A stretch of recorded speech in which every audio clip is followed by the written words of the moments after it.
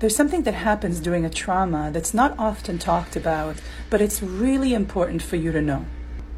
During a trauma, our mind tries to protect us by creating separation, and it has two choices. The first one is separate from the event or the person that is harming us, and the second is separate from ourselves.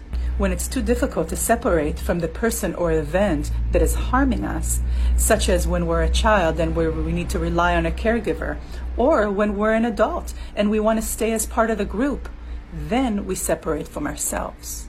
This is called fracturing, and it happens when we stop our emotion midway and separate from the part of ourselves that holds that emotion.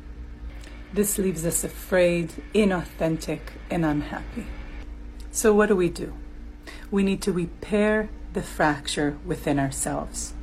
And the way that we do that is by accessing that fractured part of ourselves, the part of ourselves that we've pushed aside and left behind in order to go on with life. Shortcast Club.